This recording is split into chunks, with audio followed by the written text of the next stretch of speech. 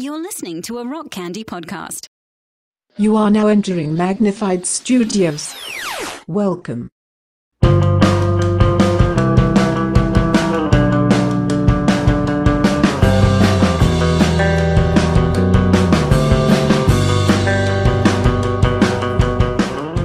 Coming to you from Magnified Studios, Magnified Pod presents It's Hard to Find a Podcast, covering your favorite indie bands from the 90s Christian alternative scene.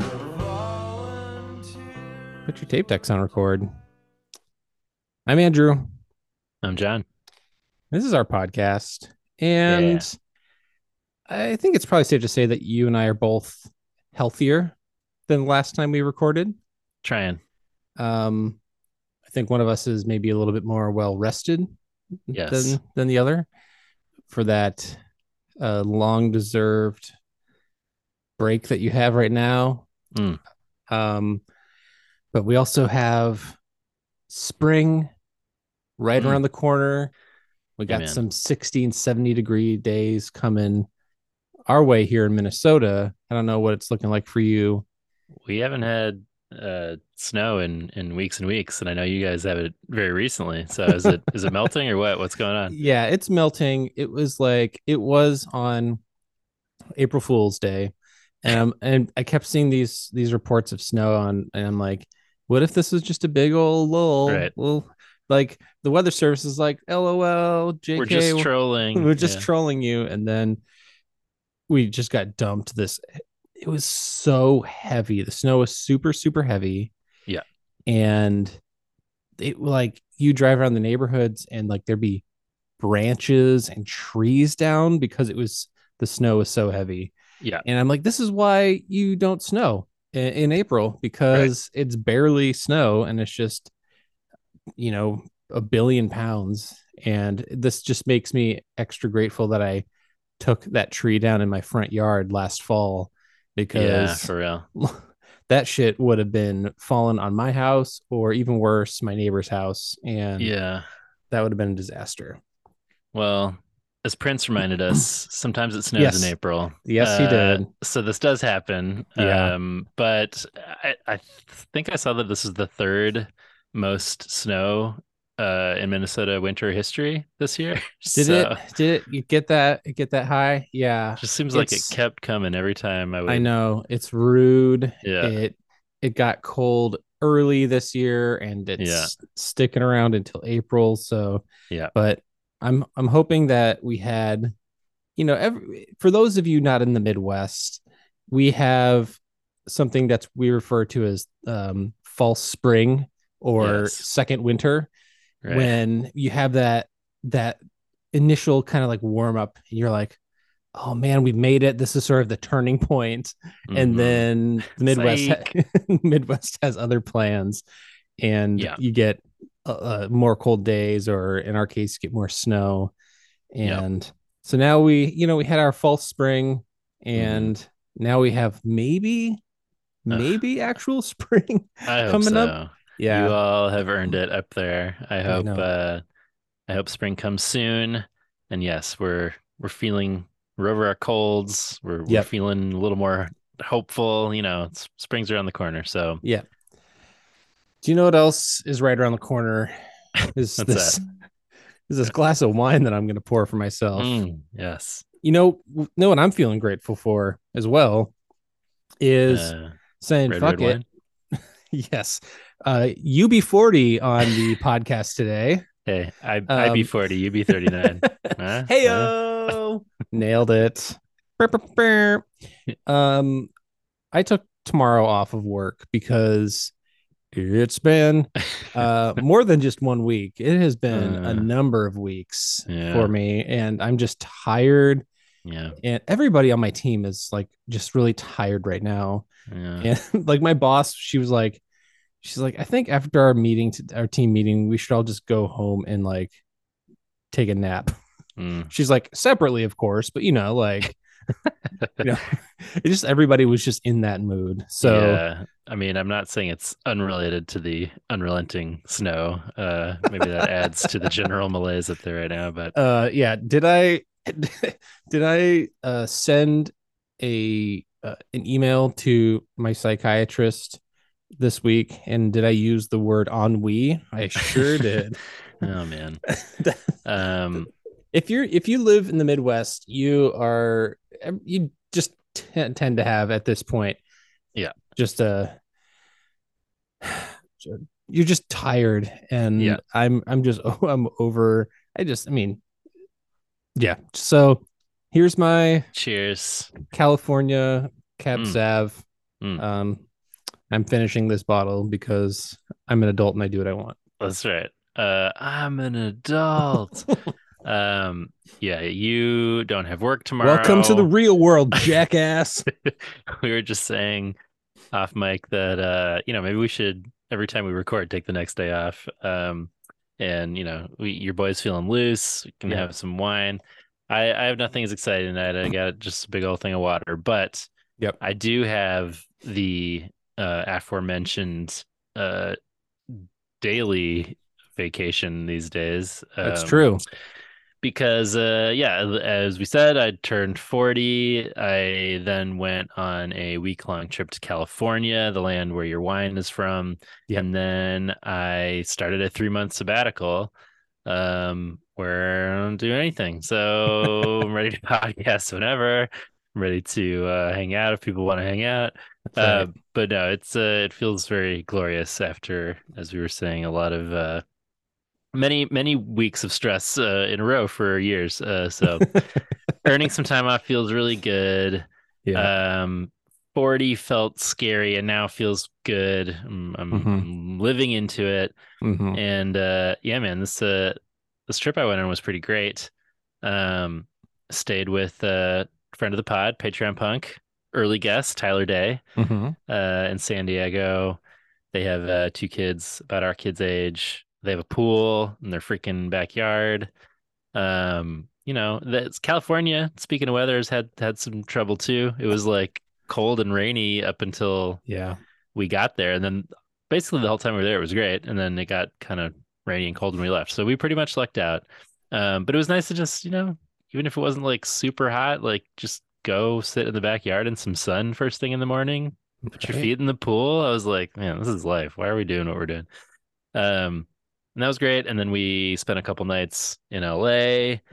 That was wonderful. Did some Hollywood sights and checked out the Griffith Observatory and looked over the city and did a birthday dinner at this old Hollywood restaurant, Musso and Frank's, which you might know from some movies. The Griffith Observatory, I guess the movie that I mostly associate with that is Rebel Without a Cause. It's probably the most famous one. Yeah. There is a James Dean statue on site. Oh, is there? Yeah, where you can take your pick with James. But no, it's such a cool spot.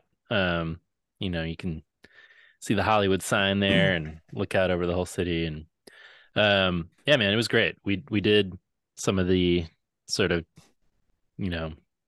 Hollywood gotta see him things, but then we also with all the normies we spent like half an hour on like the Hollywood walk in front of the Chinese theater and stuff, and we're like, all right, it's time to get the fuck out of here and go do something else on this. See any cool stars, like as in like actual stars on the saw Dolly Parton's. That was a good one. Dope. We saw a bunch. We did the whole like look at the handprints and footprints and all that, and you see pretty much like everybody. But yeah, some of the stars you're like, who is that?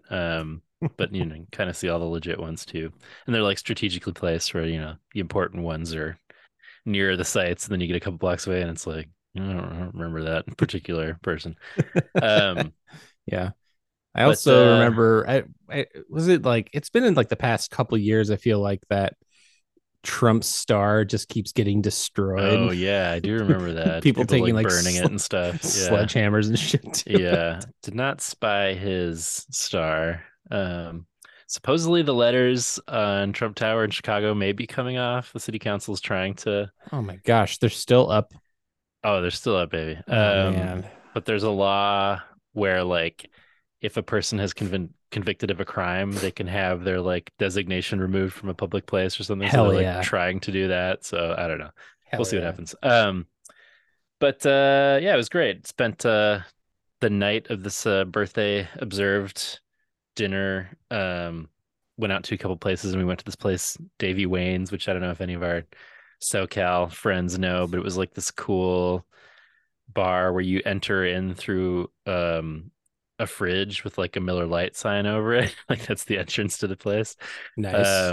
And then at midnight, a band comes on and, did some kind of, classic sing along hits, but it was midnight and we were, 40-ish and all kind of falling asleep, but we really pushed hard. And then, I don't know, what else did we do? It was just it was a really great time. Kids went surfing, spent a lot of time in the water. I'm sure there's other great things that happened. I'm forgetting them all now, but it was a really great week away. Got to kind of check into my new post-working headspace and just kind of feel the vibes for what it's going to be like to not work for a while. So hell yeah. Next week, Jenny booked me a cabin near Eau Claire, Wisconsin, yes. which has just been named one of the like hottest unknown towns in the country or something like that, where it's like they're calling it the new Austin because of the Bon Iver influenced kind of music scene that's built up there. So I'm excited to check that out. And I can't remember how much of this I've said, but whatever. I'm doing 2 nights away at this like tiny house cabin in the middle of the woods by myself, which I'm like, man, I can't remember the last time I've done anything like this for that amount of time alone. So really looking forward to that. Yeah, I'm pretty sure I made some joke about you writing your Cabin Core record while you're there. Of course. Yes. I will get right to work on that. Disney was the other thing I mentioned, or that I didn't mention that we did. Oh, sure. We went to Disneyland. Write my Disney Core record. It was pretty great. I don't know. I'd been to Disney World, but never Disneyland. And we got to go to Galaxy's Edge and check that out. Nice. And that was rad. And Mando came over and talked to us, and Grogu was moving around in there, and I was like, how are they doing this? And he talked to the kids and took a picture, and then there was like a whole scene that played out where Kylo Ren like stopped walking in the middle of the crowd and like pointed at Elliot and was like, you've been talking to the Resistance, haven't you? And like the stormtroopers were like, yes sir, this is what we were telling you about, and like did a whole little scene. I don't know, dude, it was just rad. It was a good time. We went to Avengers Campus, and the Dora Milaje led the kids in like some Wakanda exercise moves. Dope. It was a good time. So recommend California. That's my takeaway. Looking forward to cabin times. Just, you're getting the best of both worlds there. You're getting the big old like, touristy California experience. Now the like isolated, secluded, alone, quiet time. It's pretty great. That's great, soaking it in. Perhaps this stage of calm will end soon when we move ? So yeah, possibly moving soon. Who knows? Maybe it'll be snowing in May when I move up there with you. Man, we'll see what happens, man. Dude, you can't play with my heart like that. I will be up there at some point. I know. Jenny and I were just looking at something today where like we do this so much with like anything that we look at that's like in the summer or in the fall at this point. We're like, well, should we commit to this thing? Where will we be? And she's just like, no, we're done. We're moving. We'll be there. We need to stop like doing this like game. So it's happening. Hell we just don't know when. So yes. Anyway. God. Yes. Yeah. I'm gonna be in that basement with you soon, bud. Dude, yeah. That's when John and I are doing our horror punk surf rock band. Yeah. The podcast might slowly morph into a making of horror punk band. Making of album about surfing vampires and that's right. and rock and roll werewolves. Oh man. Speaking of which, I'm going to say this 20 times on this episode. I can't remember if we've talked about this on the podcast or not because the last several months are a blur. Have we talked about Patreon punk Eric Gentry's Hatman song on mic yet? I don't think we have. I think it came, we heard it like, maybe January or February. Okay. Well, but I don't think we've talked about I don't think, because thought he was saying to like at that point, like keep it on the DL or something like that. I think we can talk about the fact that the song exists. Okay. But we've been asked not to play it quite yet. Sure. But our dude Eric wrote an amazing song about the Hat Man, inspired by my experience with this terrible demon. And it's catchy and it's creepy, and the plan is, I believe, for his band The Adorkables to do a full version of it. So when it's proper and it's time to share it, we certainly will. But he sent me an updated version recently too, where he kind of beefed it up a little more. I'll just send that over to you. But it's so good, man. I can't wait to share it. I mean, the rough edit version, demo version, was still super great. Pretty great. So more horror punk coming everyone's way soon. Hell yeah. On that note, I'm gonna pour myself some more wine. Glass number 2. Yeah. So as we were getting ready to sign on to start, I got a notification from New York Times, have their like digital subscription or whatever, and saw this headline: moderate drinking has no health benefits. Analysis of decades of research finds. Okay. The review found that the methodology of many previous studies was flawed and that risk of myriad health problems increased significantly after less than 2 drinks a day for women and after 3 for men. So that stuff about like red wine being, kind of good for your heart and all that. The risks to men increased significantly at 45 grams of alcohol a day or just over 3 drinks. I just want to have like a thing that like sometimes I just want to have some drinks, and just fucking nerds ruining it for me. Nobody asked for this study to be done. All right. New York Times. Yeah. No, I'm in no way saying that sobriety or not drinking is for nerds or whatever. I'm just saying that I don't have vices, Sure. like, and if I want to have some drinks and stuff every once in a while, and then I can't even have like everything's a bummer in the news. Just let me have some wine. Just let me have my beers. Yeah, I think that's fair. Just let me. What's the quote? I'm scared about how much I need wine. Is that you right now? Yeah, that's pretty much me. And a bucket of popcorn or whatever she says. Yeah, I mean, like, you're stressed. People deserve a reward in times of stress, and I think moderate wine consumption. There are many worse vices to be had, but I will say a long time staple of the pod was beer or something else and candy pretty much every week. And that was also, a lot of the pod has been during COVID, aka the time when I punished my body by way of thinking I was rewarding it for like years on end. So I think for a long time I was like, I'm so fucking stressed. I've earned this drink. I've earned this candy. And then like, it turns out like 3 years of that is not super good for you.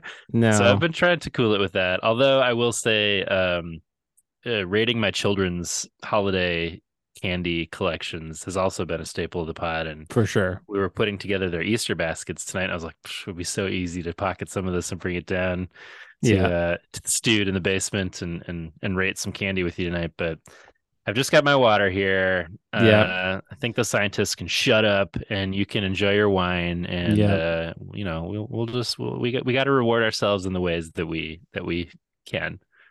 Yeah, I've been saying for a while that I'm trying to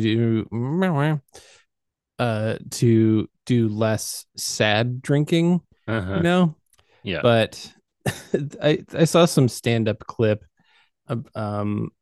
from this dude about growing up in the Midwest and drinking in the Midwest, and how like when you go out to California and meet people out there and they see how people from the Midwest drink, they're like, they immediately are like, you need to go to rehab. And it's like, he's like, yeah, because he talks about just like in the Midwest, you drink to get through the winter. You're like, right. And then like when it's finally like the nice weather comes around, you're like, oh man, it's so nice out. I gotta go outside and drink. Go pound some beers outside. I know, right? Yeah. It's just it's not a healthy dynamic, but no. It's true of food too in the Midwest, right? We're just like, bring on those portions, carb centric. We're pounding to get to warm up in these cold times. I know. California doesn't need to pound a bunch of different starches to get through anything out there. But no. Yeah, especially if you're in weather that's consistently highlighting a lack of clothing, Right. Yeah, exactly. Or for us out here, it's nothing but hoodies and jeans and thicker flannel, and you're fine. Yeah, yeah, exactly. Like we're fooling anybody. It all looks great under my giant hoodies. I don't know what you're talking about.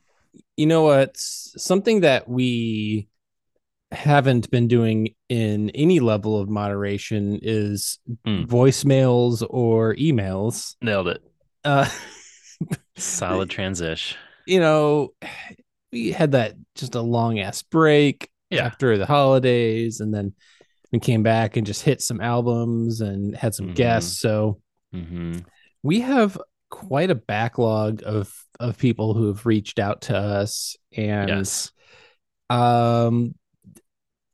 been feeling kind of bad about it, but we apologize for leaving some of you hanging, but we definitely want to get to those now. And John, where should we start?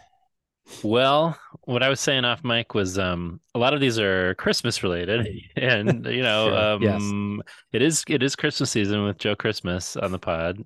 True. And sometimes it snows in April, so it's still pretty relevant. But yes, we've received many great and thoughtful emails and voicemails and voice memos that we've wanted to talk about. It's just that we had to take a while to get through them, and many of them are Christmas related. So I think once we decided, hey, let's have an episode where we can chill out. We don't have a guest. We don't necessarily have an album. We'll just kind of spend some time getting through these thoughtful thoughts from Magpod Nation and go through your messages. So I think it's like mid-December, I want to say, is kind of when we need to look back on. So we do have some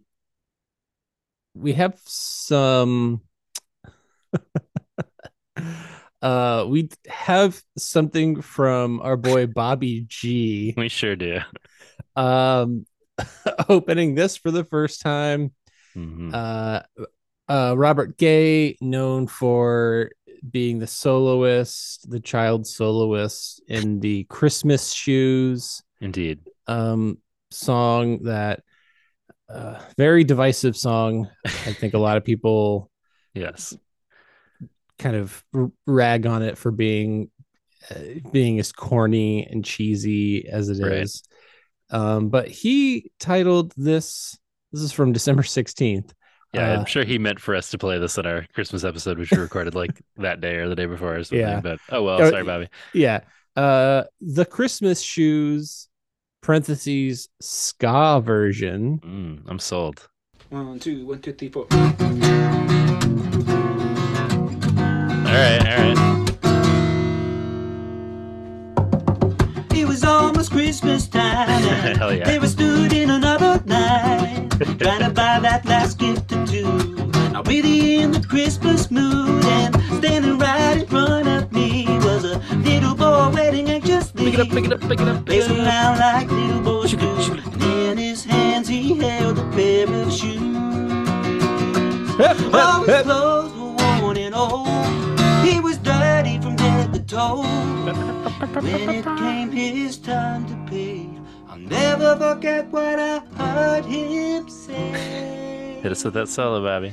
I swear I wanna buy these shoes. hell yeah. Tell my mama, please.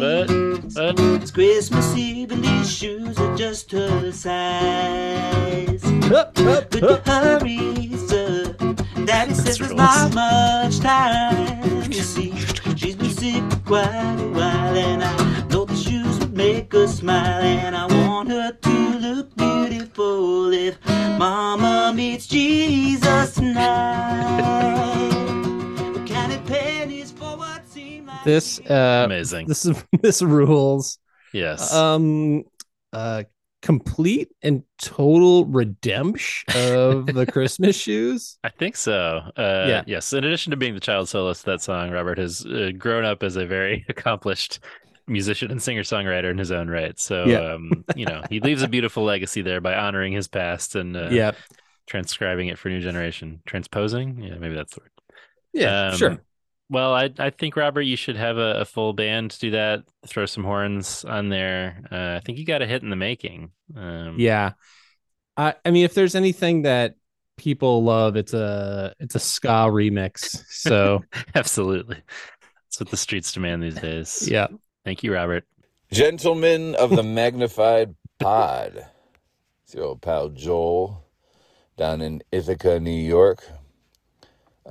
I'm calling for a lot of reasons, mainly because I haven't called for a long time, and I want you to know that I've been listening and enjoying the episodes very much. More on that later. Buddy. Today is a very exciting day. Ooh. It's the release date for the digital online and official release of Major Awards, a tribute to Starflyer 59. I happen to contribute a track under the name Angus McKinney. Jesse Sprinkle played drums on it. Oh, shit. And I think it's the coolest recording I've made to date. But cooler than me, without a doubt, are the other contributors to this tribute. Like highlights for this podcast include Huntingtons, Squad 5-0, and my personal friend Jesse Sprinkle, who did a cover of Blue Collar Love that is killer. Cool. Let's see. Adios Comida did a really cool track, and Pacifico's track is amazing. There are really cool versions of Starflyer songs all across this release. It's a 35-track digital release on Bandcamp. I'll send you the link, and you can share it if you want. I would like to say thank you for covering all those fun horror and goth bands. Yeah. During the month of October, during the Magnified Pod. There you go. We had a great time listening. Savior Machine was one of my favorite bands, and I think that the work that Eric Clayton's doing with Eric Clayton and the Nine right now is every bit as good as what Savior Machine was in the 90s. Right. It's slow, it's dirge-like, it's got like the vibe, and really great musicianship. His brother's still playing guitar with him. Rackets and Drapes, like the thinnest on talent, highest on like stage show band I've ever seen in my life. They would, exactly as you guys described it, they would take the stage, and I would be into it for like 2 songs. I was like, whenever they were playing a show I was at, I was like, all right, well, I'll enjoy them for 2 songs. But after that, they literally all sounded exactly the same. And, I couldn't believe they had so much traction. As a person in a band at the time myself, I will have to admit I had a little bit of envy and anger that these guys were getting so much attention and I could barely book a gig. But, sure. Such is life. I've been doing that for 40 years now. And then Scattered Few, another one of my favorite bands. That one's more from like the late 90s. The Shadows LP had a huge presence in my life. When I saw Rackets and Drapes and Savior Machine in Chicago at the Wonderland Ballroom at a Halloween show, was incredible. There was another band playing with them called Wedding Party. I don't know if you've covered them yet. I haven't gone through all the Magnified Pod from previous years. They were really cool, like really good songs. And they were super cool to us kids after the shows and stuff. Like they'd hang out with us and talk to us. I mean, I was going through major loss that year. And, so goth music was, speaking for me. I thought that was gonna be like the rest of my life, just painting my face white and being dark and shit. I still love those songs. That stuff's a little bit harder to find, but they're really cool. Back to Spyglass Blue, their final album, you guys mentioned it a little bit, but I felt like that final EP that you guys actually covered was a major departure for them. Up till that point, it was more like classic goth, like Bowie and stuff. Right. But they were doing like the early 2000s indie rock Joy Division revival thing that, was so successful. And I was really listening to that a lot at the time as well. And I was surprised it didn't get more traction. Alan Aguirre, you alluded to it, super weird guy. When I saw him at Cornerstone in like 97, 98, maybe 99, something like that, Scattered Few did a reunion set, sweaty afternoon. I can still see his face in my mind because I remember thinking, man, this guy seems dangerous. And I thought he seemed dangerous just because he was so fucking punk rock and so intense, and like he didn't care what like the establishment thought. Having talked to him on Facebook and stuff a little bit more over the last few years, I viewed him as a different kind of dangerous. Now, with such a devotion to Israel over like morals and anything else that he claims to be devoted to, I find it to be a little bit upsetting. But his work is still cool, very cool. I think that about does it. Thanks so much for all the work you guys have been doing. I've really been loving it, and I hope to talk to you guys again soon. Merry Christmas. Happy New Year. Love you. Thanks, buddy. Joel Kircher. Always wonderful to hear Joel's mellifluous tones, just even when they're wishing us Merry Christmas 4 months later. Just rich, dulcet. Love it. His voice is just a strong cup of coffee. It's like a cowboy taking you out on the range. That's right. This Starflyer tribute is news to me. It wouldn't have been if we read this email. Well, I know. Sorry about that. It came out in December, I guess. But this rules. So it's pacifico.bandcamp.com. Go check out Major Awards, a tribute to Starflyer 59. Should we hear some of his track? It's Angus McKinney, track 17, looks like there, First Heart Attack.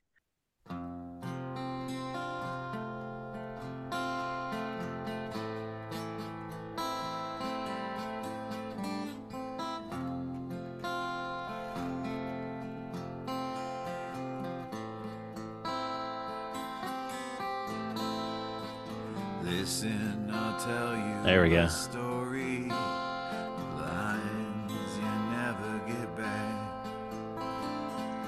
This is a reason to worry. The trials that make you a man.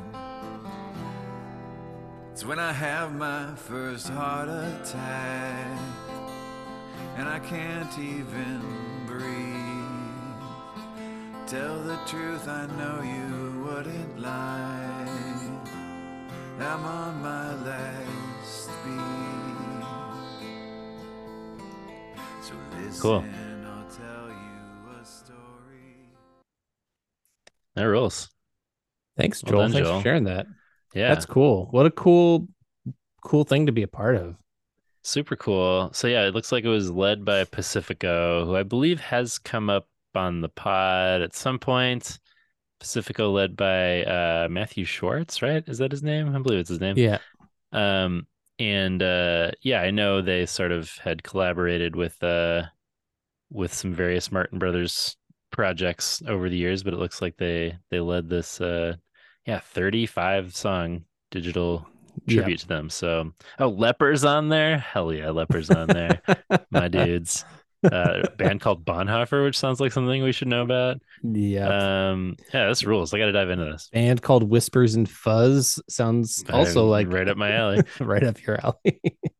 This is cool. I gotta check this thing out. So well done, Joel. Cool to be a part of that. Looks like there's more from Joel as well. Gentlemen of the Magnified Pod. This is Joel down in Ithaca, coming to you from work right now. Shh, don't tell the boss. Anyway. I would never. I hadn't listened to both episodes about Craig's brother when I made that last message. I had heard the first one and enjoyed the music and kind of like decided to take a little listen to Craig's brother, but having listened to that episode with the album, the full review, and then listening to the album myself, I consider myself a newly minted Craig's brother near fanatic. Ooh, Not shit. quite fanatic, but enjoyer. They're joining Outer Circle and Bad Religion on my list of pop punk bands that I'm actually interested in hearing more of. Ooh, hell yeah. Cool. And before that, of course, there was the interview with Jenny, I'm assuming her name was. But the message and the information from the book were both very, very timely and vital to me. Racial issues were probably a big part of the catalyst for my exit from the evangelical church. Mm-hmm. Just the cavalier nature with which people tended to treat the concerns of people of color. Yep. Had been internalized by me, to be quite honest with you.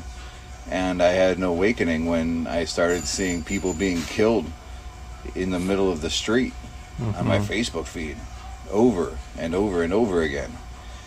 And to see that attitude continue and to be accused of suddenly taking up a cause to be cool was not only hurtful, but kind of traumatizing. And, I know I'm not alone, and it's clear that there's a whole bunch of deconstruction happening, and everybody's going through a lot of the same things. But, thanks for making that podcast. Thanks for writing that book, Jenny. And thanks for just sticking to your guns so that, everybody else can continue to follow and share and understand better. Thanks for letting me add to my other message, because this stuff felt important to me. And I wanted to thank you again for all that you do. Also for reviewing the David Bazan Christmas album. I don't think I have a lot to add to what you guys said. I love it. I love it. I love it. But of course I love everything that comes out of his mouth pretty much. So here we are. Merry Christmas. Happy New Year. Be safe. Have fun. Unless this is more rock and roll next year. Thanks, buddy. Yeah, thank you so much. Z talking about the Jenny Booth Potter book, Doing Nothing is No Longer an Option, One Woman's Journey into Everyday Anti-Racism. Hey, published on InterVarsity Press. Available at Amazon.com and all of your favorite local bookstores that carry such titles. Yes, indeed. And hey, if you've picked it up and you want to leave a review, say on Amazon or Goodreads, that helps as well. Yes, thank you for PRing there, so I didn't have to, but I was planning to. Yeah, thanks, Joel. I will share that with her. I'm sure that will mean a lot to her. Yeah, check out the book. Check out the episode we did with her when the book came out-ish, I want to say. I don't even remember now. I'm guessing it was in the fall sometime. It was around then. We still, the book was released. We had the books.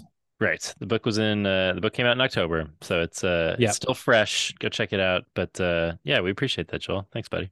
It's funny that he's talking about the, him being a newly minted Craig's Brother fan. And I just got my Craig's Brother vinyl recently. Hell yeah.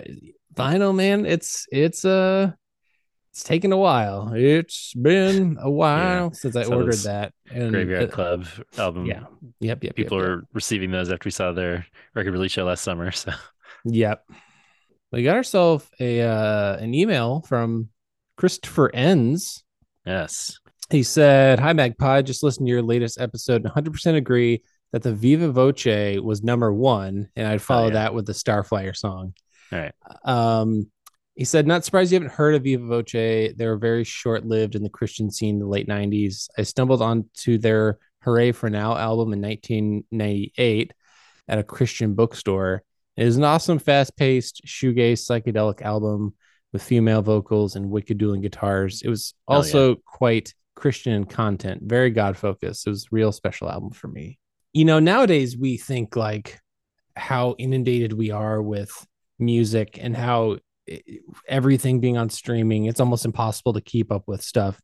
But in such a niche community and everything being available, either getting it on a comp or at a Christian bookstore, there's pretty much like you're either getting it at a Christian bookstore or at a festival, and there weren't really a lot of other places to go.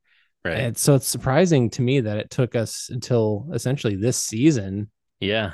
I don't know. To even hear them.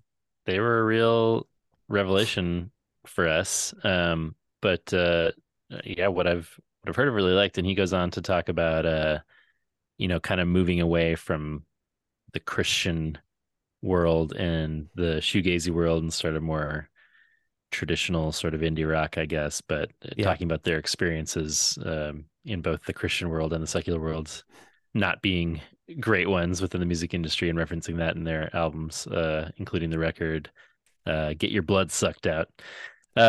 So we might get to some Viva Voce maybe. Chris Enns had also emailed us before to share some Rel's Forest thoughts, and he mentioned Velour 100 in that one and his pushing for them, who are another act who we may still get to this season. We'll see. But Chris has his finger on the pulse of the shoegazy indie stuff we've been covering this season. So thanks for sharing that intel, Chris.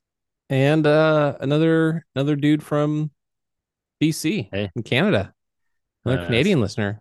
Stay warm up there, eh? We got Yasin. He says, I don't have much to say except that I'm going to take John saying, let's make this a Christmas tradition as a guarantee of at least 4 more seasons of this thing. I think he's referring to the Happy Christmas compilation reviews that we do. Yes. So I'm not opposed to that. No, I say we keep it up. Let's keep it going. Gets into some thoughts on Nash Pop as well in there. Yeah. Nitty gritty. I know. Yeah. He had mentioned that like in other parts of the country, it's used in like kind of like a derogatory term, a derogatory sense. But like, up here, like country is not nearly as big of a thing as it is in the South or in Texas. So that sort of term is kind of, it's like, oh, that makes sense to me, that term. But I was not using it in a way to, diminish anybody's particular style or sound or anything. But this is an email that we got at the end of December that I feel pretty bad about not having responded to, because it was so thoughtful and pointed. It was like essentially directed to me but anyway, he says, I couldn't resist the urge to message you after I recently became familiarized with your show via an interview with both of you that I heard on that Exvangelical show, which I also relatively recently became familiarized with. I haven't dove too far into the podcast sphere until the pandemic hit. Over the last couple of years, I've been seeking out a lot of content from former evangelicals, especially if it pertains at all to the Christian music scene, especially if it specifically pertains to the 90s Christian music scene. When I encountered that episode of Exvangelical, I knew I had to check out your show. The Exvangelical interview kind of blew my mind, Andrew. You and I appear to have had rather similar experiences. I was also raised in the Evangelical Covenant Church and was quite Christian myself. I was also urged to apply to North Park, but ultimately decided against it. I was also completely obsessed with all things tooth and nail, like really, really obsessed.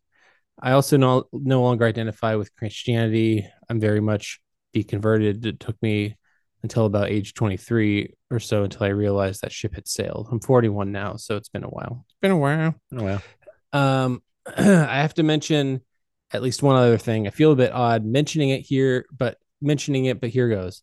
You very unapologetically and bravely, I might say, went into the issue of self-pleasure in that ex-evangelical interview and how utterly racked with guilt evangelical kids can feel about it. Let me just say yes, yes, yes. And in every way, yes, holy fuck. I'm sure there's much more content out there pertaining to this issue. But I feel like a Dave Bazan interview is maybe the only other time I've heard it explicitly mentioned. And it's such an important topic. I mean, I can't even tell you that shit fucked me up when I was a kid. And if I'm being honest, it's one of the biggest sources of any ongoing resentment I still feel toward my upbringing. It's nice to not feel alone, specifically as it pertains to that issue. My heart seriously breaks for any kid out there who is going through it now. And he also goes on to mention that he is also in the Twin Cities. So I'm hoping to, be nice to connect with this dude because he sounds like Adam, one. If you had ended up going to North Park, I mean, you probably would have co-hosted the show with us. I know, right? Very much in our circles. I think we're all familiar because we've invoked it a number of times on the pod.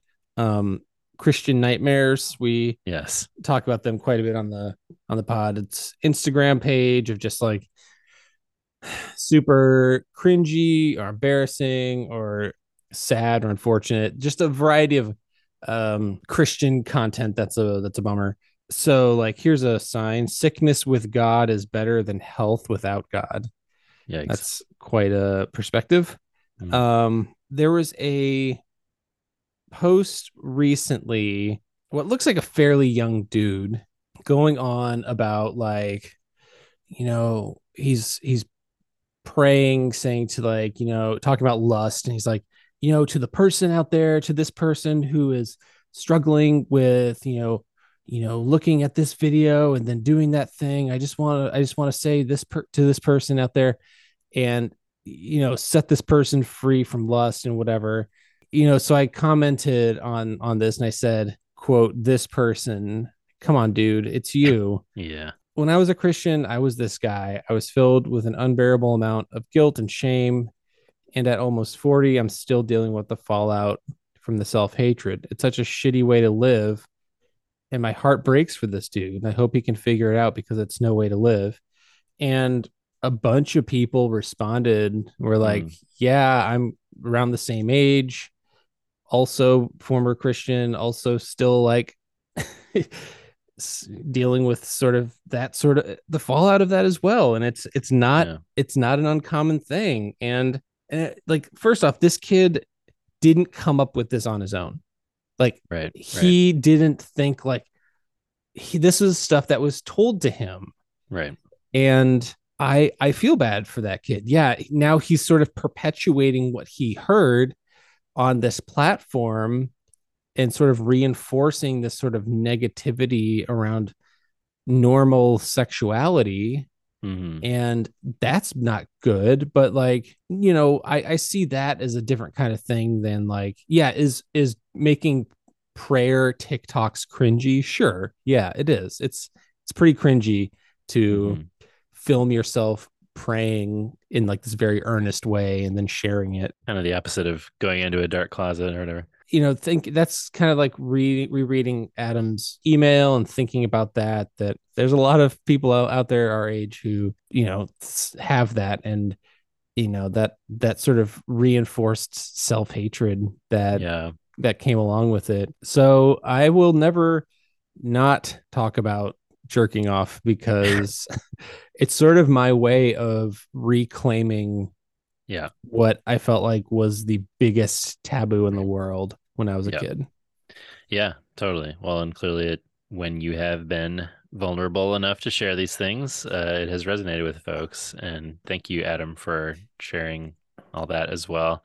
He goes on to mention that he was thinking about potentially starting his own podcast or like a sort of mini limited series thing, which I very much encourage you to do, Adam. There are, easy ways to kind of put out that kind of content into the world now. So I would recommend doing it. He also mentioned Pocanatcha being his favorite MXPX album because he appreciates the enduringness of how shitty it sounds, which resonates for me. Yes. I got no problem with somebody claiming Pocanatcha is their favorite MXPX record. So thank you, Adam. Yeah, hopefully you're not like, well, what the hell have you been doing for several months sitting on this thing? So we really appreciate hearing from you. Yeah, I know. Feel kind of like the worst for he understands. Yeah. Now we got to get into a very interesting email. I said it was interesting. We have an email from Eva, one of those two. And she says, my name is Eva. I'm 17. And I think it's really cool that you guys have a whole podcast about objectively awful Christian punk of the 90s.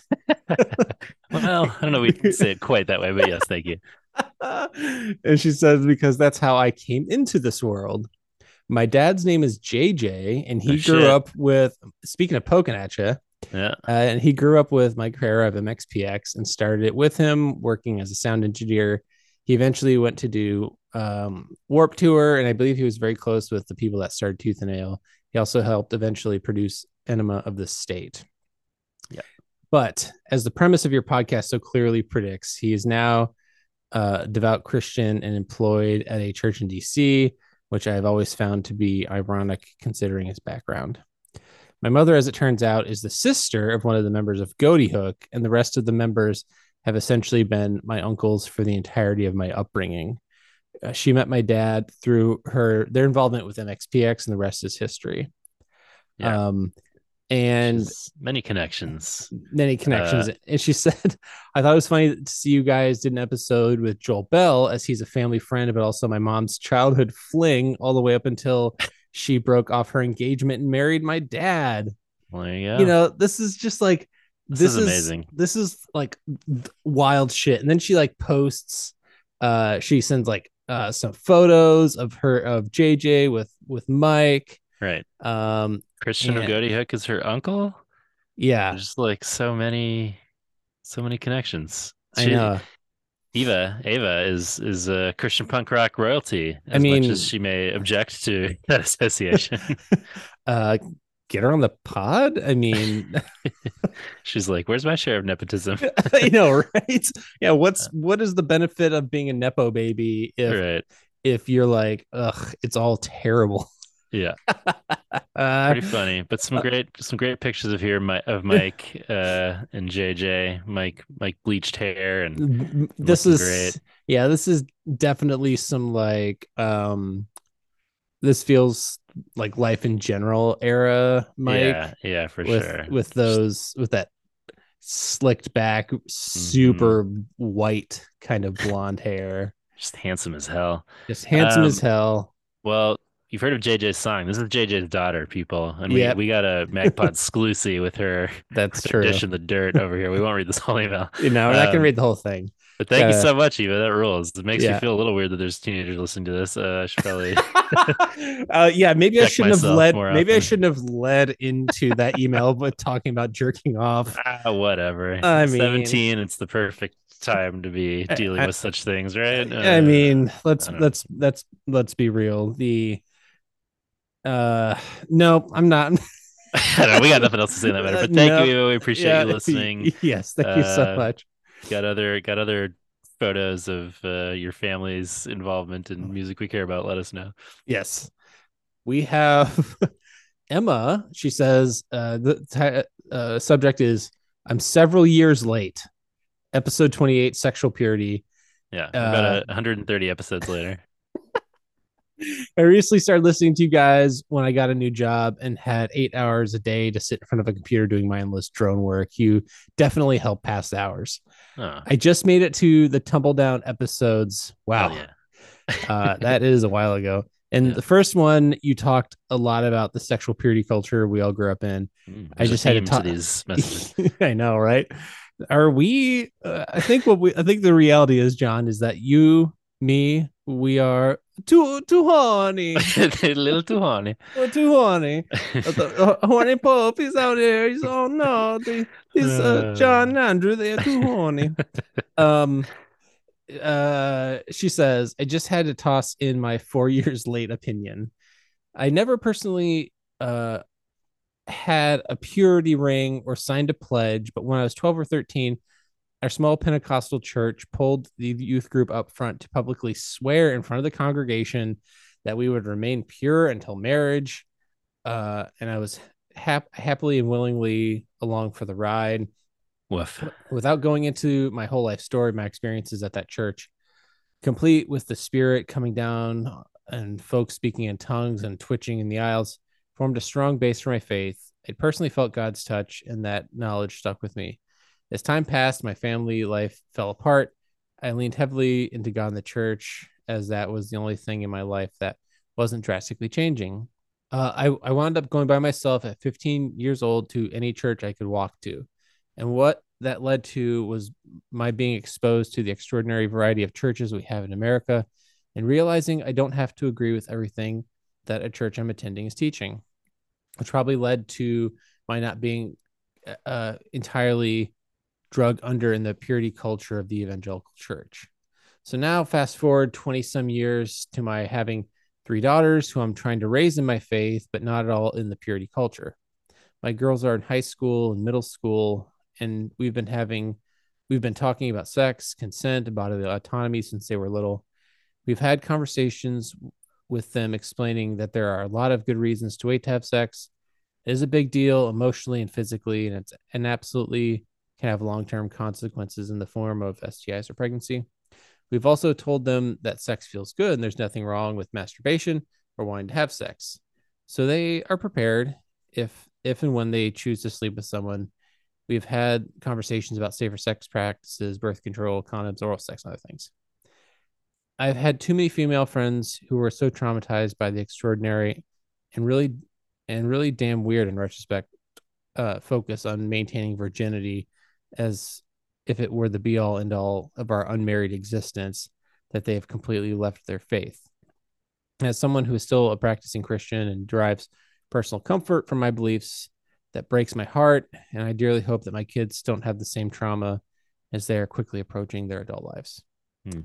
Footnote on purity culture. For me, this is not just including sexual purity, that is the largest tenet, but also the extreme focus on having nothing in your life that isn't godly. Music had to be God-centered, TV and movies had to be God-centered, friends better be good Christian friends, and otherwise the devil will tempt you away from God.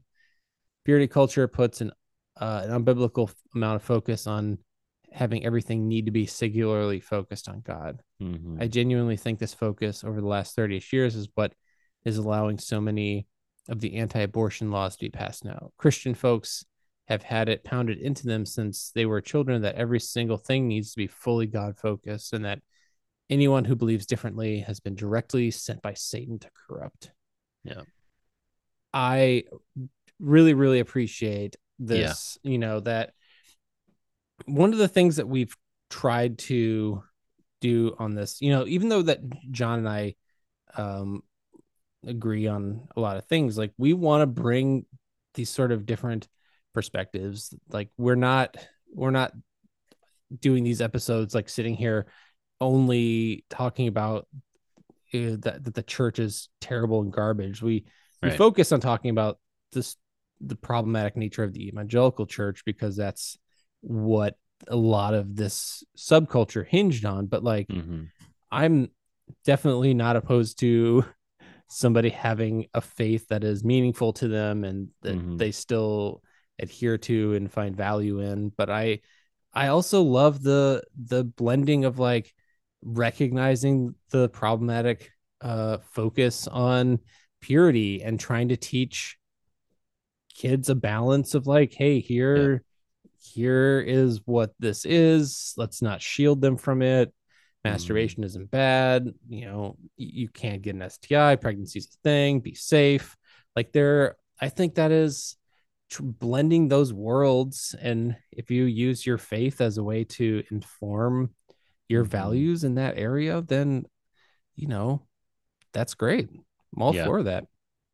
Totally. Yeah. Thank you so much, Emma. I resonate with a lot of this too, even though, as we've kind of been saying, this was, Andrew, more sort of your story growing up than mine, but the piece of it as far as still also being, someone who's trying to practice their Christian faith and raising kids and trying to do it in a way that will not traumatize them, and all the stuff that you're talking to your kid about autonomy and consent are the same kinds of conversations we're trying to have with our kids, and trying to impart a faith practice onto them that we hope will be useful for their lives and not traumatic. So I certainly resonate with a lot of what you're talking about, and what you're saying about, I get a lot of people coming out of that tradition and wanting to leave it entirely, but sort of what you're naming about realizing the wide variety of church experiences that there are, and finding one that worked for you. I'm glad to hear that.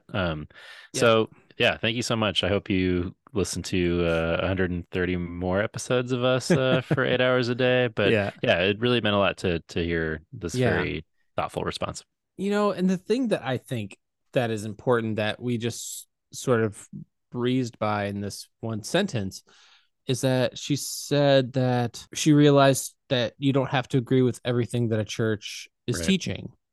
And I didn't know that. Yeah, totally. And I think that is something that explicitly needs to be taught. Yeah. Because what she's talking about is critical thinking. Right. And absolutely. questioning. And that is not something that is explicitly taught in church or even necessarily in school, unless you are in very niche kind of things like debate, or if you happen to have like a philosophy class or something. But that sort of way of approaching is like asking like, why should I believe this, or why does this person believe this, or how is this different than what this other church said that I attended last week, and how did they both come to those conclusions? And I mean, I wish I had done that, and maybe I wouldn't have as much anxiety and depression as I do, that I'm so concerned about doing the wrong thing or whatever. But that's totally, I think one of the most dangerous things you can do, I want to say this without sounding like an asshole, but I think you'll get what I'm saying. Like letting your kid just experiment with a belief system and letting it go unchecked. It's kind of the way I feel about like just letting your kid go on the internet unsupervised, because it can very quickly devolve into something that you're not like. What I believed was not something my parents taught me. Like it was stuff that it was picked up at different youth groups and different festivals and other conversations I had with other people that I knew. And that sort of stuff, like, and I didn't know that like I could question or challenge that. And it's important to have those, like you're saying, those conversations with your kids, because I think some of that stuff needs to be stated explicitly. And I wish more parents were as intentional as you and Jenny and Emma appears to be.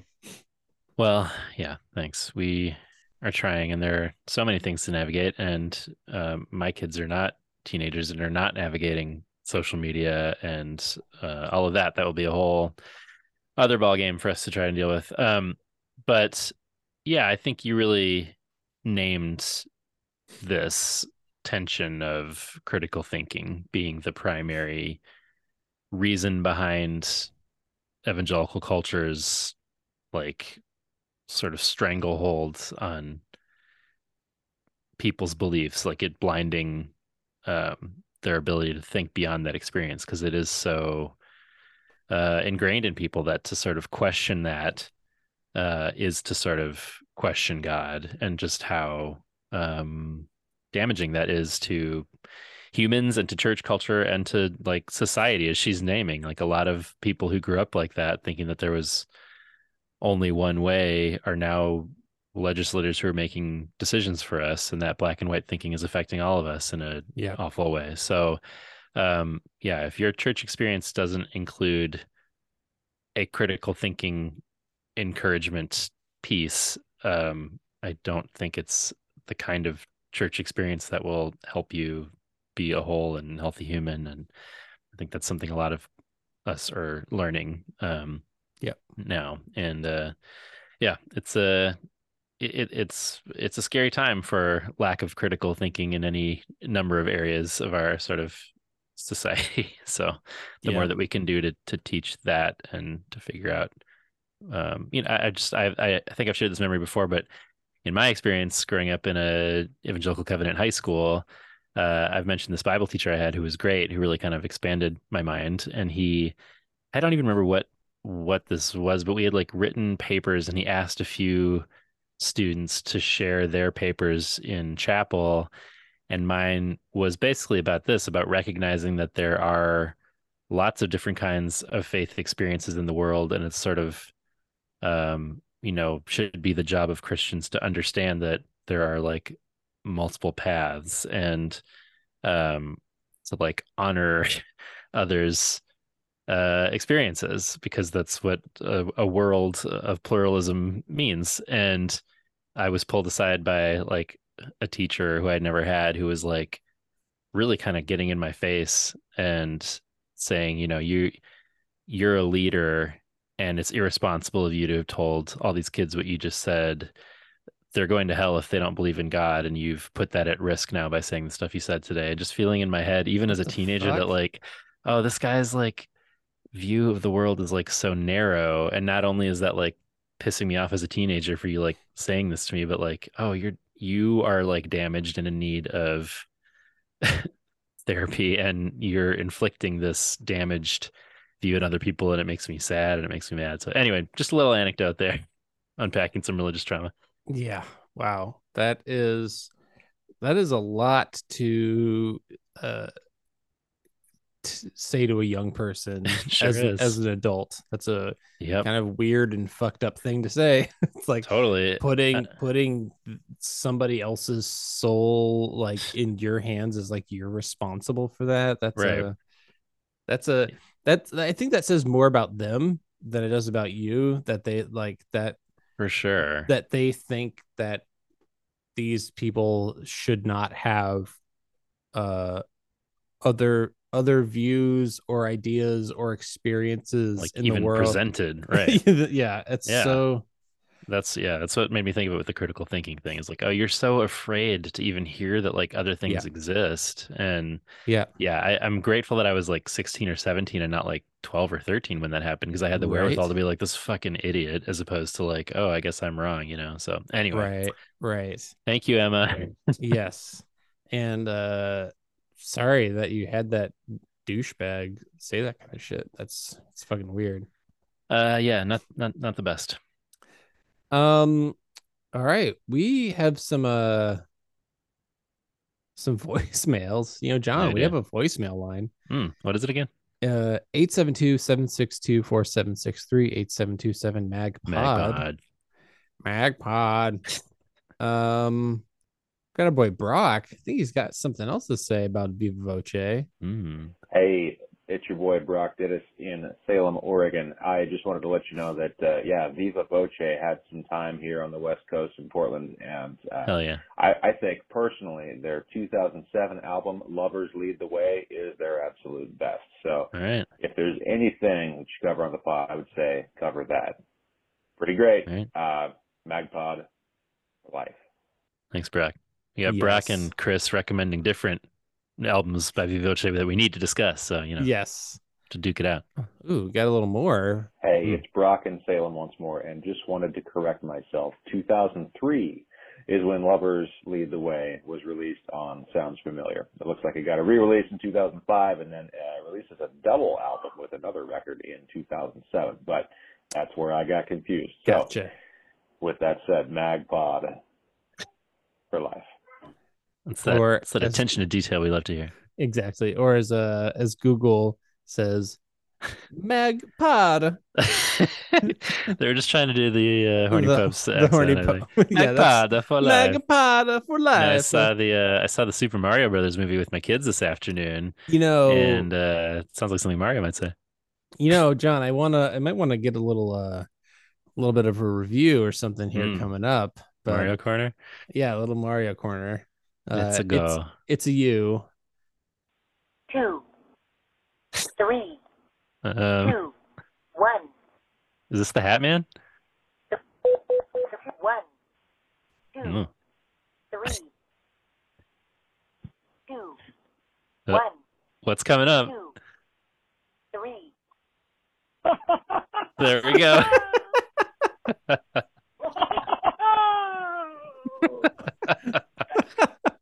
Oh, Phantom Cackler. At first I was like, oh, this is a mistake. And I was like, oh, it's spooky. And I was like, wait, I know it's coming. I could hear him like holding in a laugh. Yeah. I don't understand. But the Phantom Cackler, if he's anything if not innovative. That's right. He's messing around with the numbers now. Is he sending us a message with these 2, 3, 1? We'll decipher it. Yeah, we'll get to the bottom of this. Oh, Matt Jones. Hey guys, it's your boy Matt Jones calling from Mount Vernon, Ohio. So glad that you guys are back. It feels like you've been gone forever. I know. Anyway, so happy to hear these last couple episodes, especially the Fantasy League. I went ahead and downloaded their album and absolutely love it, beginning to end. Hell yeah. So can't wait to see what this next season brings. Hope you guys are doing well. Magpod for life. Thanks, Matt. Thanks, That time on Google Translate, we got a Nagpot for life. Nagpot for life. Yeah. Hell yeah, Fantasy League. Thank you for picking that up. Everybody should do so. Yes, they should.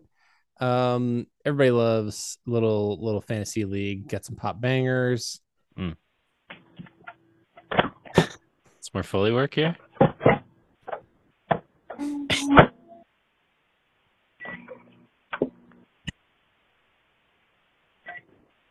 What's coming?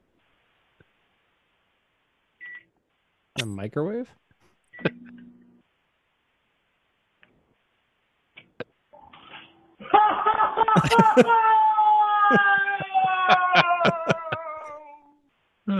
Ooh.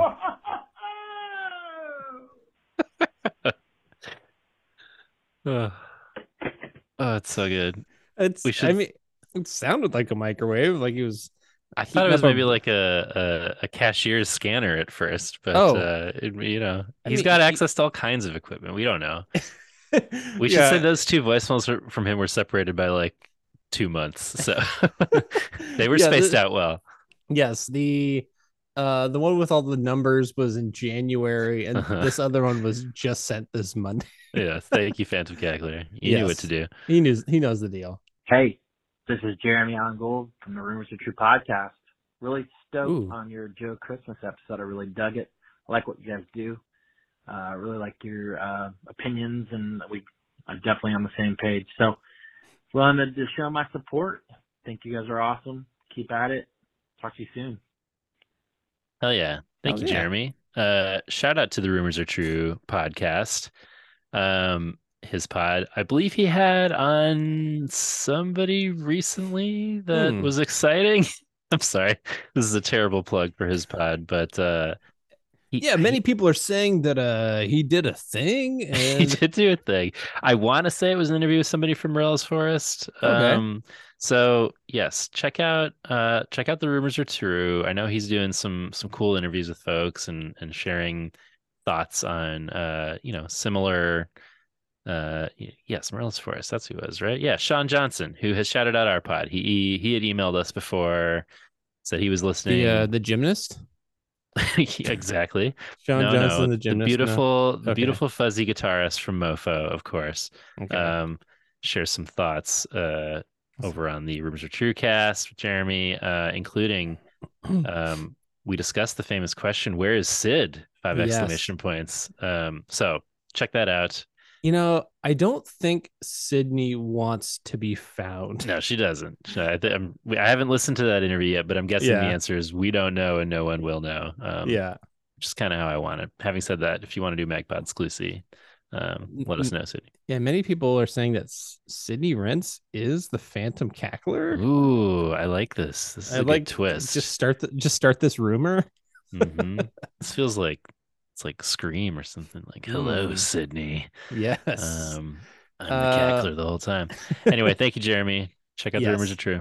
Hey, speaking of Joe Christmas and rumors, I heard a rumor that that Joe Christmas is releasing MagPod based music.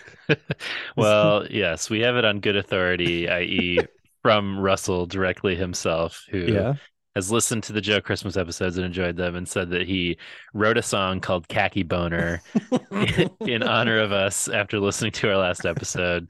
And I told him, the people demand to hear Khaki Boner. It's not enough to know that you've written the song, Russell. Let's hear a full band rendition of Khaki Boner, please. I think that's the only appropriate. I'm trying to remember. Step. I remember saying it.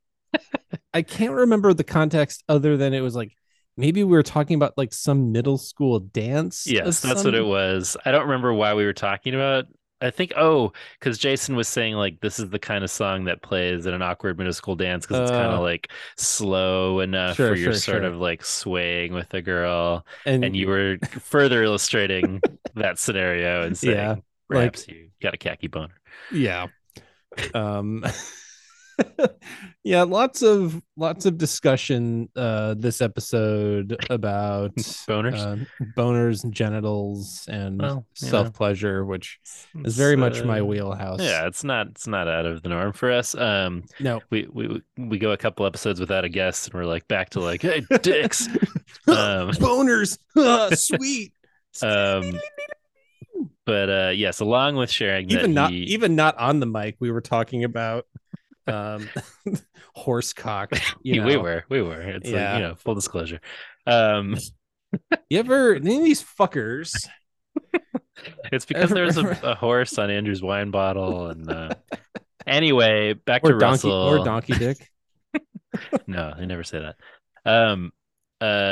Russell shared along with that beautiful message that he had a band called The Long Defeat after Joe Christmas, and shared the song Progress Report with us by The Long Defeat, and that was awesome. I need to do a deeper dive on The Long Defeat, but yes, thank you, Russell, for that. I expect Khaki Boner to make its way in MP3 form onto the pod shortly. Yes. Some might say that a song called Khaki Boner, written by Russell from Joe Christmas, that would be a win. Mm-hmm. So I think it's time for us to jump into that winner's circle.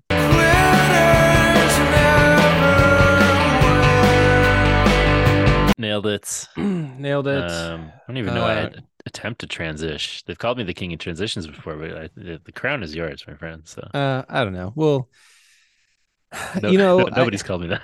No one said that, but I think it is fair. You do have some solid transitions.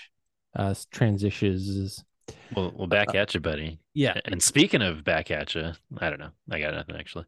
Well, what's back? Winners and losers, though. What's back? Back? Let me know. Next month, John. May 30th. Yes. Season 3 of I Think You Should Leave. Hell yeah. I think the podcast might turn into an I Think You Should Leave recap podcast actually in late May. I know. Yeah, we're just gonna be doing episode watches, and the Patreon might just turn into exclusively that. So buckle up. I know. I Think You Should Pod will be the next season. But I'm sure that exists, right? But it should exist on our feed as well. Yeah, nothing but Tim Robinson based content. Watch the Detroiters. Oh man, I still got to catch up on that. I've really not seen very much of it. His stuff from SNL. Yes. Anyway, so that's something that to me is gonna be a win. That's a major win. Major win. We've been waiting for far too long, if you ask me. But yeah. What else you got? What do you got as a winner over there? Well, oh baby, it's been a while since we've done a segment here. We've been doing these interviews and special episodes, but I got a long list of winners here. And mainly I'm using this uncreatively as I often do to just sort of highlight concerts and albums I'm enjoying. But I got to hit some of these here because major win, boygenius. Sure. Yes. The record finally out. Yep. Texted you. Picked up that vinyl variant today. Throwing that on, loving it. I've got a few contenders for potential album of the year thus far, this early into the year, but that's, man, I don't know. Phoebe Bridgers was number one on my list on the show one year. Lucy Dacus, my number one on the next year. boygenius, possibly my number one this year. Yeah. So very pumped for that record. Seeing them in June, very pumped for that. Loving that record. Hold Steady, another band. Yeah. One of my favorite bands ever. Put out a new record. I've sort of, I would say the quality, not the quality, but how much I am into their records has sort of ebbed and flowed over the years. Really, really love those first few records for sure. But this new one, really into it. And that's good news because I'm seeing them in July with Dillinger 4 and Mountain Goats, which is quite a lineup. Very excited for that. Liking the new record, excited for that show. But I told you this before too. I haven't talked about it on the pod, but current frontrunner for record of the year, although it may be surpassed by boygenius, is the band Young Fathers, which is like the Scottish hip hop group. I think they're Scottish. Yeah, I saw you post something about that on maybe in your stories or on I think we texted Facebook about it or something. too. I can't remember. I think I texted it to you and Scott and Matt, and Scott said I'll listen to it or something. But it's really cool. I found out about Young Fathers a while ago when Massive Attack was touring, and they opened for them, and they did a song together on Massive Attack's last record, which was an EP, which was awesome. But they're sort of this hip hop slash pop indie trio. I think they're Scottish, or at least in the UK, and they just are doing some really cool, eclectic sounding things on this new album. It really goes into a lot of different places. It feels sort of like global. It's all very propulsive and fun and weird and interesting. So Young Fathers, really digging that. Not doing any kind of tour as far as I'm aware of, but I really hope they do. Another band I've told you about, Pigs, yes. aka Pigs Times 7. A band I've really been digging. They're hardcore, and they put out a record this year I've been loving. They're from the UK as well, and I was like, man, I really hope they play in the States. And they played a show in Chicago, but it was while I was in California, so I missed them. It was at Sleeping Village, which is a tiny venue. I've seen Bazan there and other folks here, Graveyard Club as well. Great little venue. Would have really liked to have seen Pigs there. But if folks want a kind of hard hitting, heavy, they're not really hardcore. They're more sludgy. I mean, what do you call the sort of there's a term for this sort of haze of weed, doom metal, stoner metal. It's kind of it's kind of stoner metal. It's just real heavy vibes. But I mean, I guess I would either sludge or stoner would it's kind of sludgy, but it's really, really cool. I dig it a lot. So check that out if you are so inclined.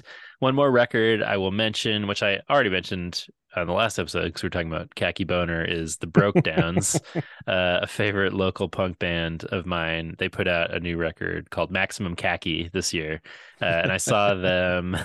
I saw their record release show for that a couple months ago, and it was awesome. Really into that band and that record.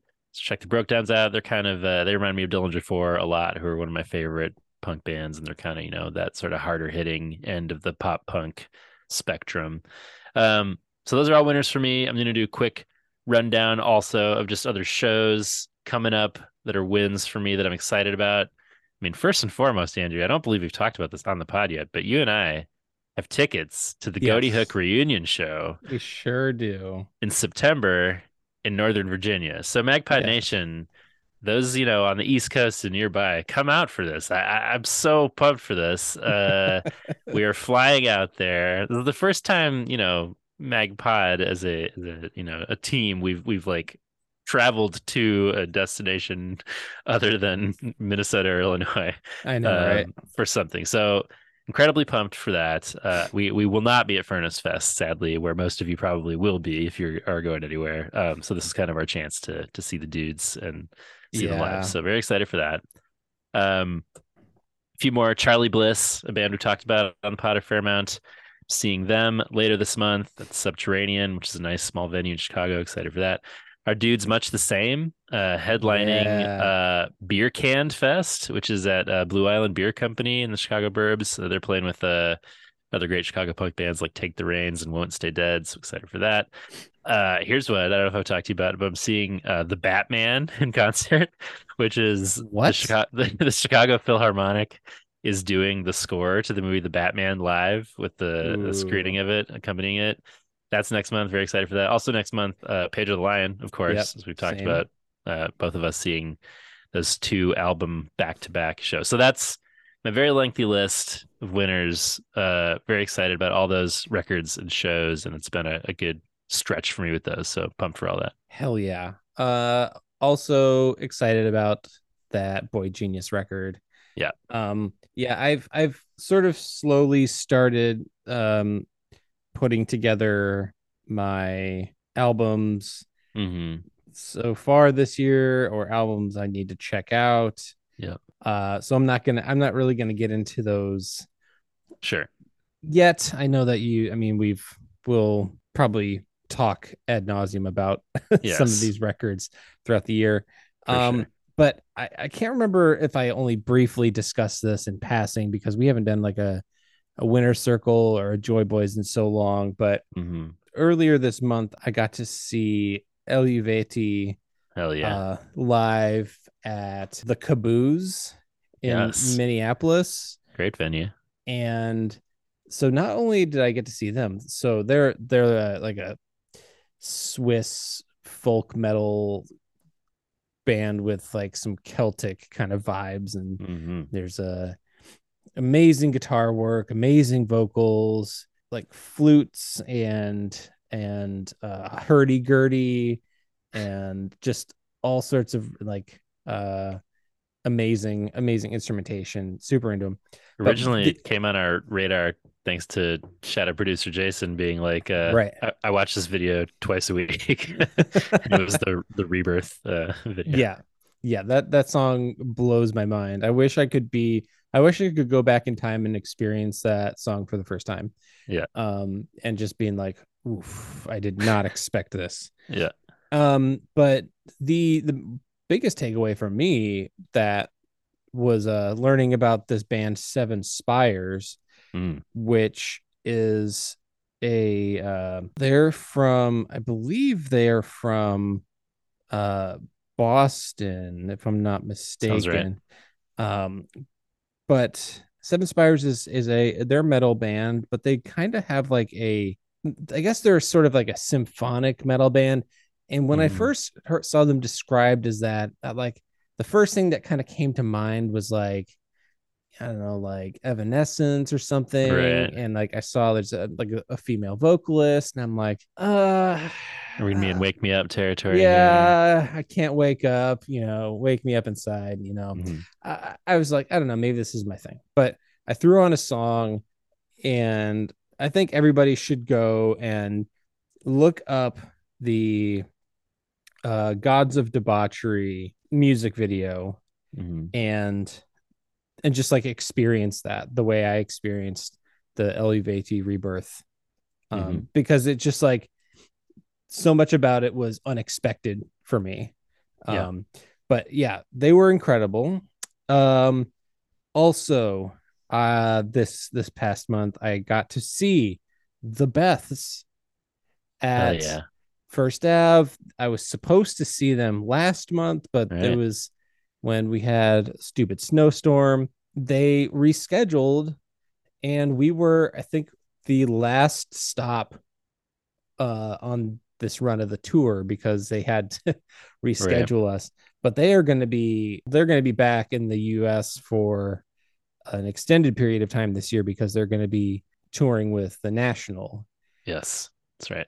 Which I would love to be able to go to that show, but The Beths, truly amazing. Love them very much.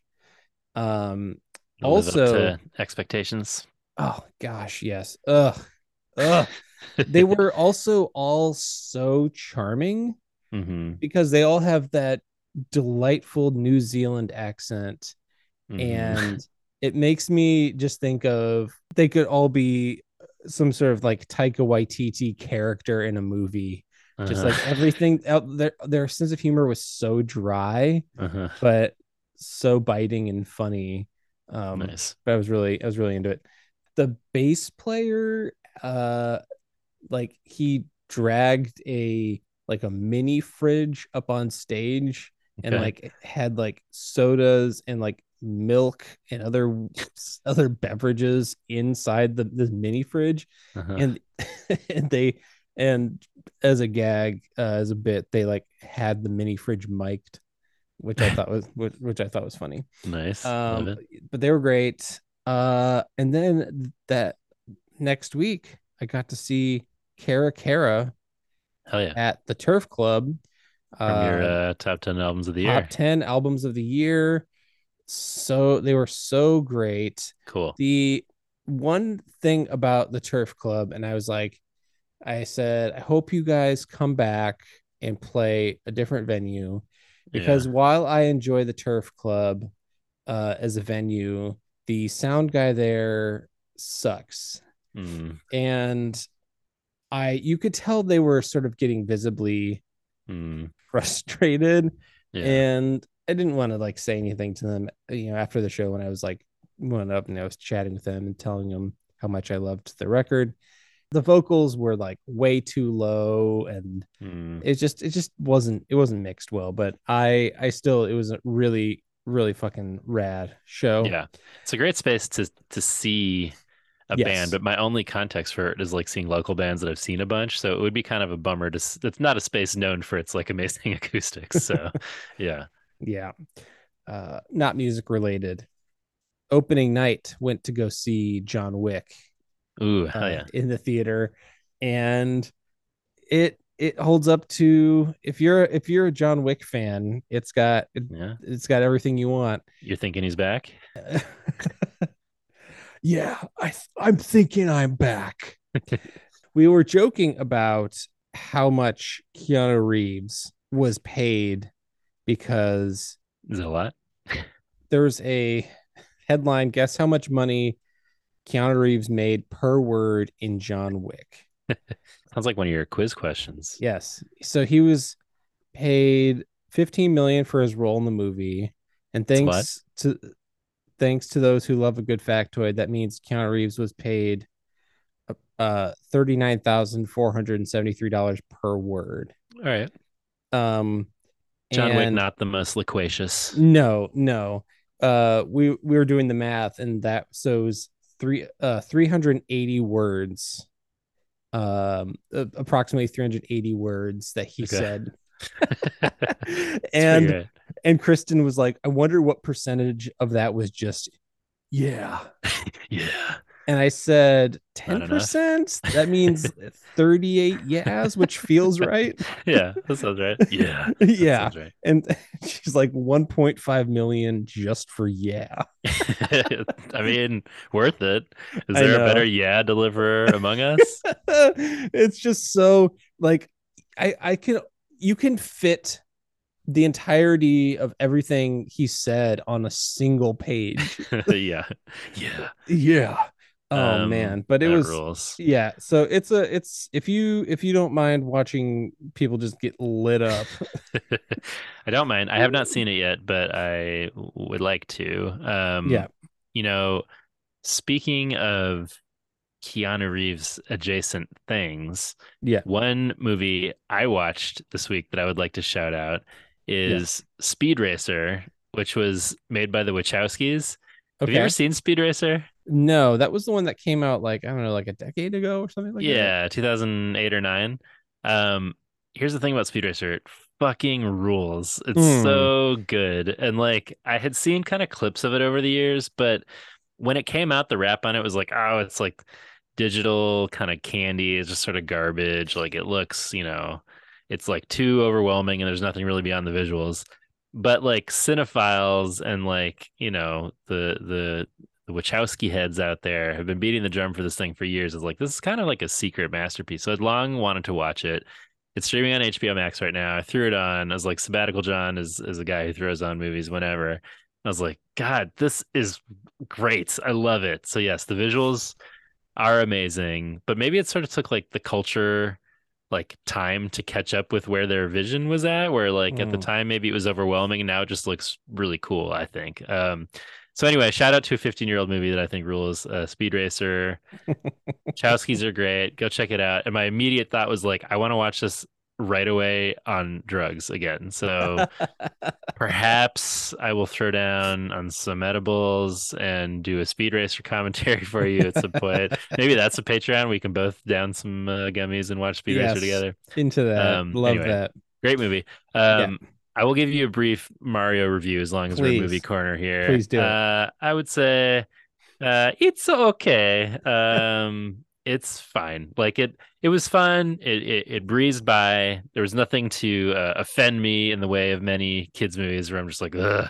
Like it's fun enough. It's not really like a story as much as it's like, oh, I know what we'll do. They'll take the Rainbow Road. Yeah, they'll take that over to Donkey Kong and he'll do the Donkey Kong thing. And then they'll go over here. It's just like a collection of like, you know, this thing that happens from the games, which is like fun to see. And I'm not asking for it to be like an amazing piece of storytelling or anything, but it's not really like so much a story as is just, you know, a collection of those different things. But it's fun to say, I wanted to see Rainbow Road and see them turn around. I wanted to see like Luigi getting scared by some skeletons. I wanted to see, you know, Donkey Kong pounding the ground and all that stuff. So I think it delivers. My kids had a great time. Miles said it was the best movie he's ever seen. So that's his review. It's a good time.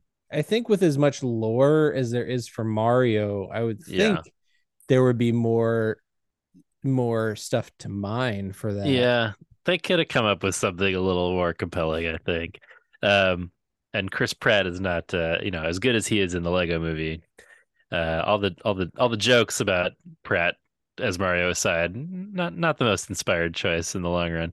But they do kind of do a cute thing where, you know, no spoilers, but the movie literally opens with them doing a commercial for them as the Super Mario Brothers like plumbing service in Brooklyn.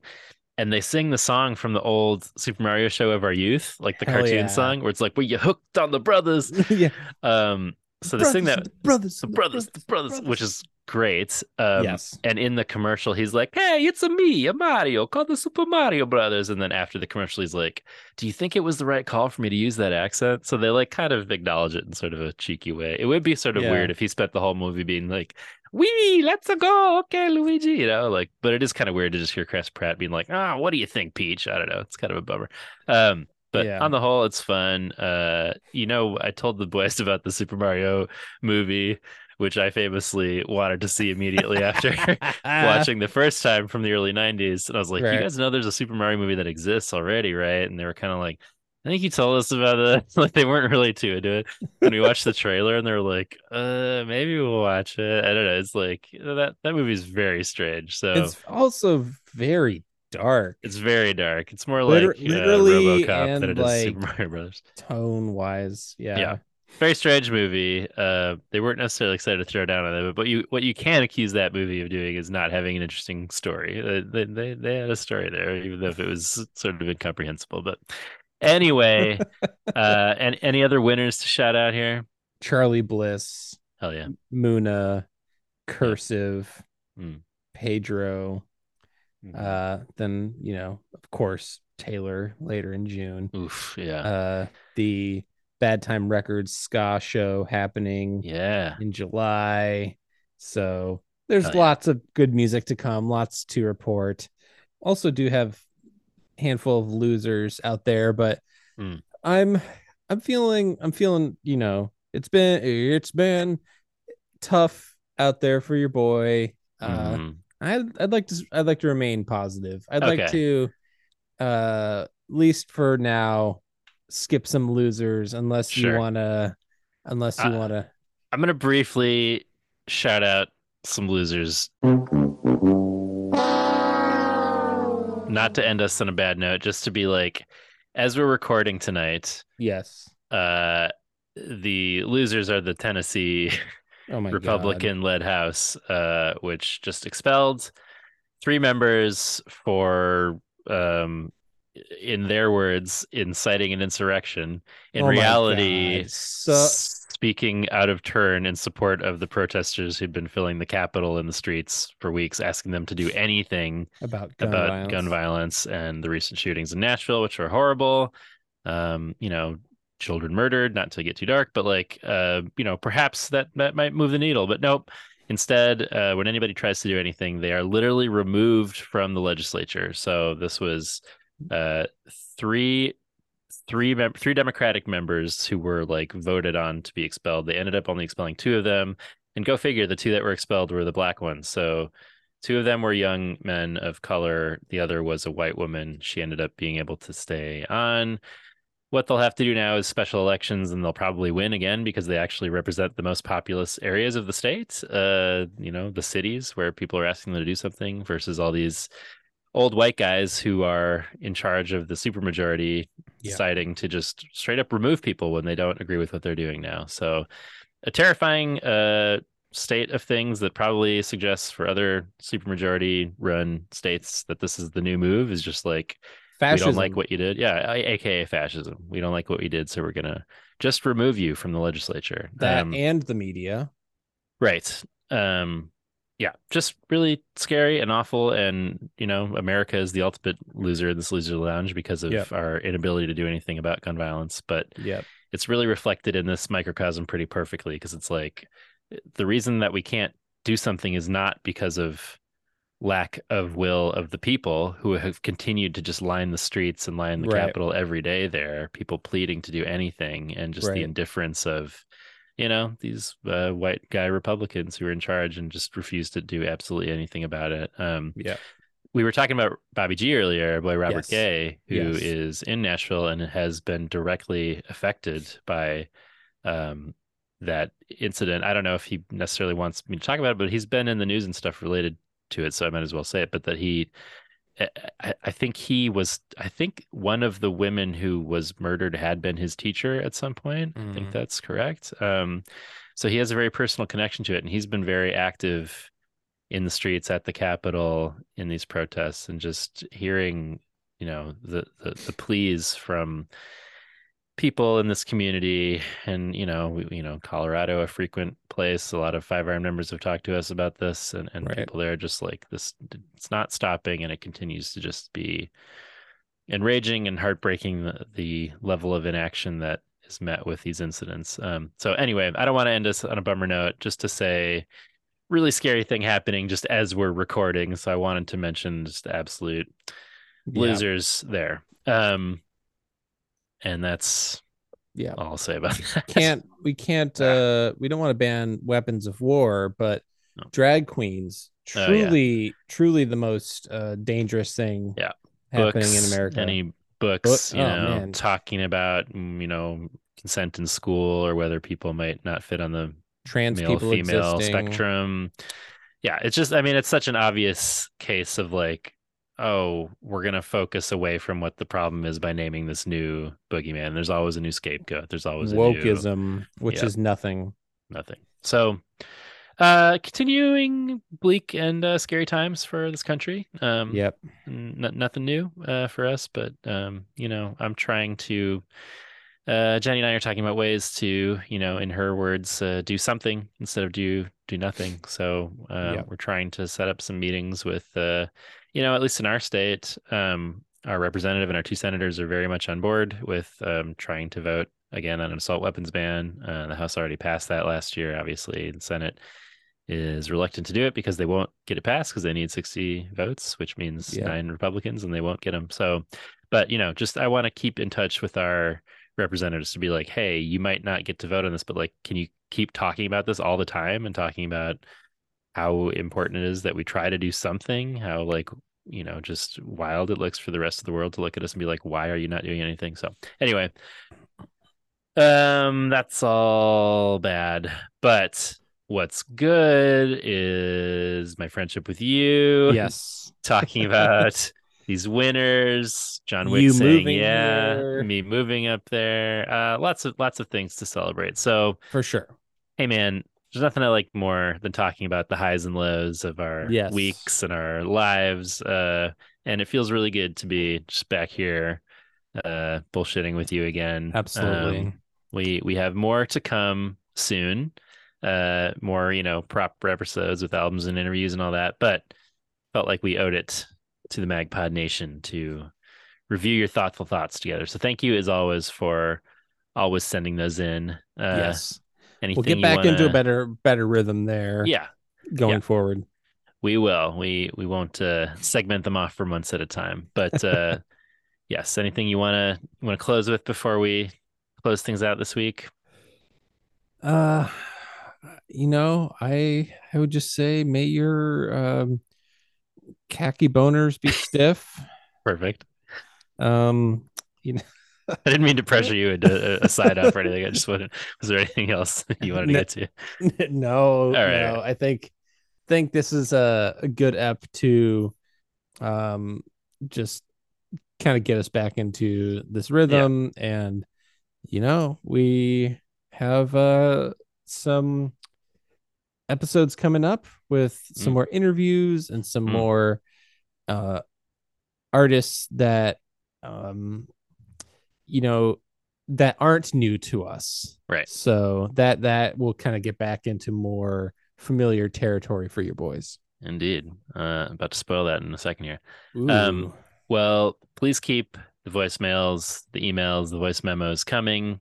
We love hearing them. We love how thoughtful you all are and have been for years. And we appreciate hearing the ways that our experiences have resonated for you and that you felt similarly about. And it just means a lot to always hear from you all. So keep it up.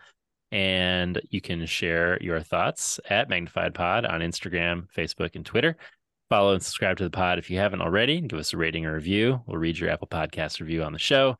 You can email us at magnifiedpod@gmail.com. You can leave us a voicemail at 872-762-4763, 8727-MAGPOD. You can support us at the Patreon at patreon.com/magnifiedpod, where we'll be doing some stuff again soon, we promise. And you can pick up some season 4 merch at magnifiedpod.storeenvy.com. Thanks to Small Step Records for sponsoring us. Go to smallsteprecords.com to learn more. Thanks to Shadow Producer Jason and Bruno at Unoriginal Vinyl for our artwork. Well, I think you hear the voice of the spirit begging us to shut the fuck up. We'll be back to try to make you go astray next week when we'll discuss Floating World by Anna Thalo. Ooh, baby.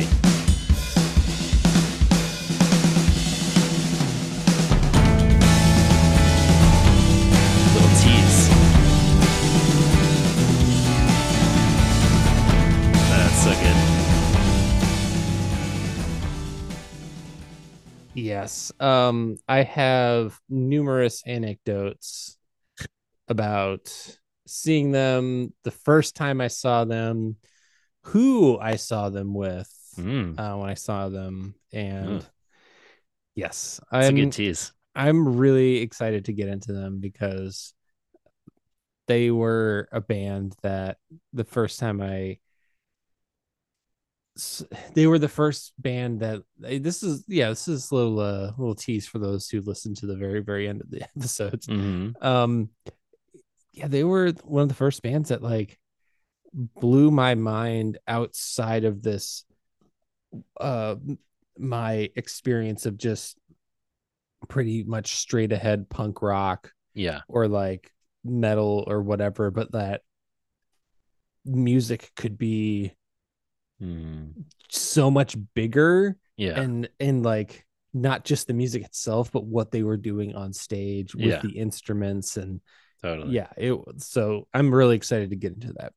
Can't wait to get into it. We both love Anna Thalo. We both have pretty deep connections to them. But yeah, just listening to these little snippets we've been of their songs in preparation was like, oh my God, I love this so much. I cannot wait to get into this. So these won't be episodes where we're like, I don't know, it's kind of fuzzy, weird, I'm checking out. These will be the ones where we're like, and then this thing happens, and then this thing happens. So I hope others are as pumped as we are about this Anna Thalo run. For more shows like this one, visit rockcandyrecordings.com.